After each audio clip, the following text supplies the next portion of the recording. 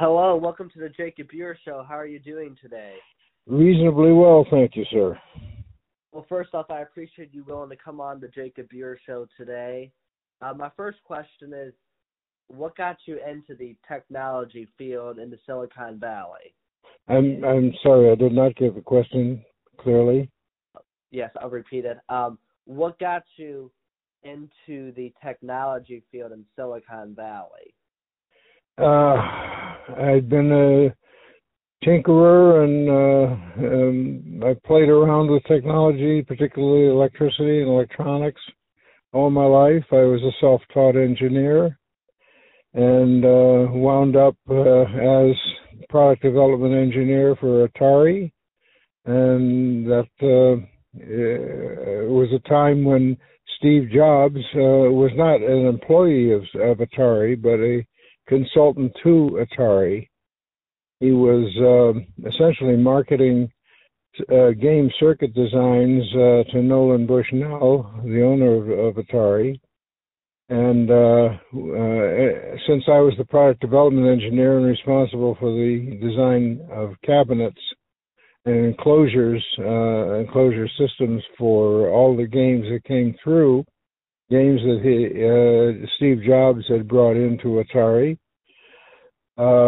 came across my desk, and I was in contact with all of the engineers, including Steve Jobs. That's how that worked out. Awesome. And then, so what was it like when you guys got together? If it's my correct understanding, one day he was at an orchard and saw an apple, and that's how he decided to name the company Apple. I actually had no knowledge, and it never occurred to me to ask him why he had insisted on the name Apple. I don't know the origin of that. Interesting. So then, so if you don't mind, when you got together with them, you were much older. They were in their 20s. And I was in my 40s, yes. And you basically oversaw them. You wrote the contract. What was that like, when, you found out that you're going to have some sort of involvement within Apple? What was that moment like? Did you think that the company would one day be where it's at today? Well, that's a complex multiple question, but I'll recount it this way. Jobs was having a problem with his buddy Steve Wozniak. They've been friends for years and have been participants in the world of converting business computers to personal computers, which, of course, personal computers didn't exist at that time. And forgive me for a moment.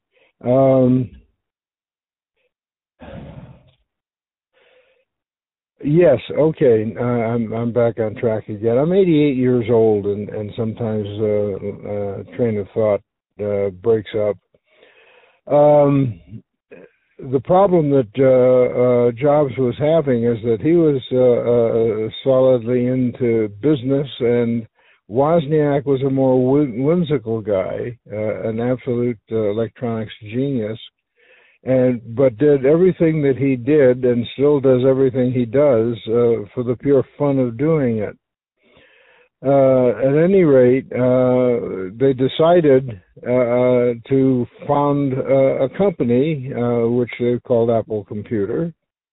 And one of the problems that Jobs had was that Wozniak was a very parental guy over his circuitry and wanted to reserve the right to use the circuits from his computer design for other applications. And Jobs said, you can't do that. It would be proprietary to the company, and he didn't want that circuitry floating around in other hands for other applications. Jobs had many talents, but diplomat was not one of them. He didn't know how to convey that understanding, but he felt that I could, and asked me if I would help him get Woz to understand the situation.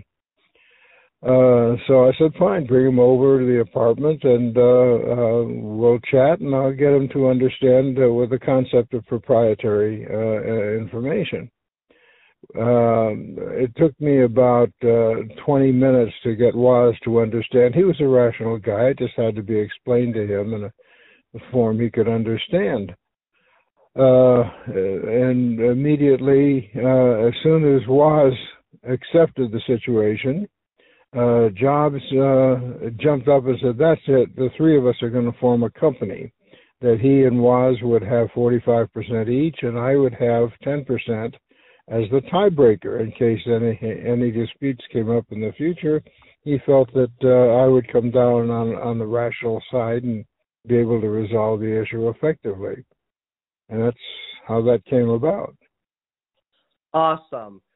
So then what was it like, you signed a contract after that. What was it like working with them in the garage in the beginning? You, of course, had designed the logo. What was that like? Okay. As far as the contract was concerned, I have to tell you that immediately upon Steve's decision to form a company, I sat down on my typewriter and I typed out the complete contract. And you could have Steve Wozniak had never seen anyone sit down and just write out a contract like that. You could have knocked his eyes off with a stick. At any rate, I typed up 3 copies, and we each signed our copies, and that was the formation. They then went over to the Santa Clara County registrar's office and registered the company and went through the details of formalizing it, and that was that. Wow. And then, so after Apple, of course, you ended up selling your stake in it. I did not sell my stake. This is a misconception. I was there as a mentor. I had 20 years more experience than they, and could do many things that they were not knowledgeable in. And I wanted to help them get started and get over the rough spots of starting a business of that kind. And I worked with them for totally for about 2 to 3 months as a mentor. It was my pleasure to work with them. I did not charge a fee, and no fee was ever even suggested. Nor was there any, quote, stock documents or things of that kind prepared. And after 12 days after signing the contract, which I had drawn up, several issues came up, not of an antagonistic nature, but issues that made me decide that this was not the direction I wanted to go. I really had no passion for computers. My passion was for the design of gaming machines. So I decided simply to have my name taken off the contract, and I continued to work with them for another 2 or 3 months, providing whatever assistance I could. Then sometime after I separated myself from the enterprise, Steve Jobs sent me a check for $800 in the mail. That was, I suppose, a thank you or whatever. And the only other compensation I received was when they had met a gentleman by the name of Arthur Rock, who was a finder for an individual who finds money to be invested in companies. And Mr. Rock found $25 million for Jobs and Wozniak to found the Apple Computer Corporation, of which I never had a part, nor had I any interest in doing so. At any rate, at about that time, I received a letter in the mail from some attorneys saying if I would sign this absolute, total, and complete release, the enclosed check for $1,500 would be mine. Well, I regarded that as found money because I'd already had my name taken off the contract and all the rest. And that was the total compensation I received, and I was quite satisfied with that. There was no problem. But I never actually sat down with Jobs or Wozniak and said, I want to sell my interest of the company back to you. And I want to thank you for the opportunity of getting that piece of information out, because it's been very heavily misunderstood. Absolutely. And then just a couple more questions I have for you. One of them is, what was life like after that? What did you end up doing with your career, things like that? I continued as developing my career as a self-taught engineer. I taught myself basic electronics back to the days of shortly after World War II. I taught myself basic electronics in the age of vacuum tubes. And when transistors came in, I taught myself transistor logic. In integrated circuits, I taught myself how to develop integrated circuit logic, and so on. And I began over a period of time working my way up through designer, junior engineer, and eventually engineer, and concluded my career with a company called Thor Electronics in Salinas, California. I ended my career with a 16-year stint as their chief engineer. I was their chief engineer because I was their only engineer. I was their chief draftsman for the same reason. It was an environment that I found absolutely satisfying, gratifying in every possible way. So much so that I worked at Thor 7 days a week. Weekends, holidays meant nothing to me because I was thoroughly enjoying what I was doing. I remember one incident where my boss came into the office on a Sunday and found me at the drawing board, and he said, "What the heck are you doing here, Mr. Wayne?" And I said, "What am I supposed to do, sit around the apartment, listen to my arteries harden?" I was so thoroughly enjoying what I was doing that I was simply there every day. That was it. Awesome. And then my last question for you really isn't so much a question, but what advice would you have to the next generation of innovators, people who really not even anything in business? What advice would you have? And then what would you have done differently? Kind of a two-part question, if you don't mind. What I would have done differently, I have no idea.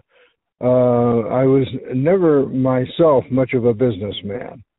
I was responsible to no one but myself, and I was therefore a kind of a will-o'-the-wisp.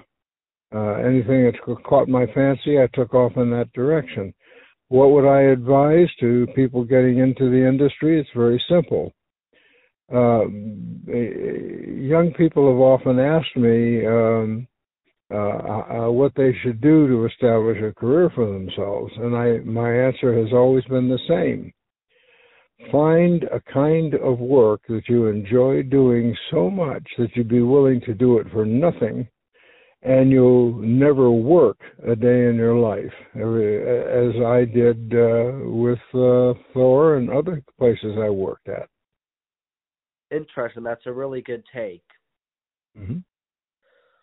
Well, I appreciate your time that you spent on the Jacob Buehrer Show today, Mr. Wayne. Do you have anything else you'd like to say? Not that I can think of at the moment. Well, I appreciate your time, and I wish you a good rest of your day and a Happy New Year. Thank you so much. I appreciate the opportunity you've given me to convey understandings to the current and future generation of engineers. Thank you very much, Mr. Wayne. Have a good rest of your day. Thank you. Goodbye. Goodbye.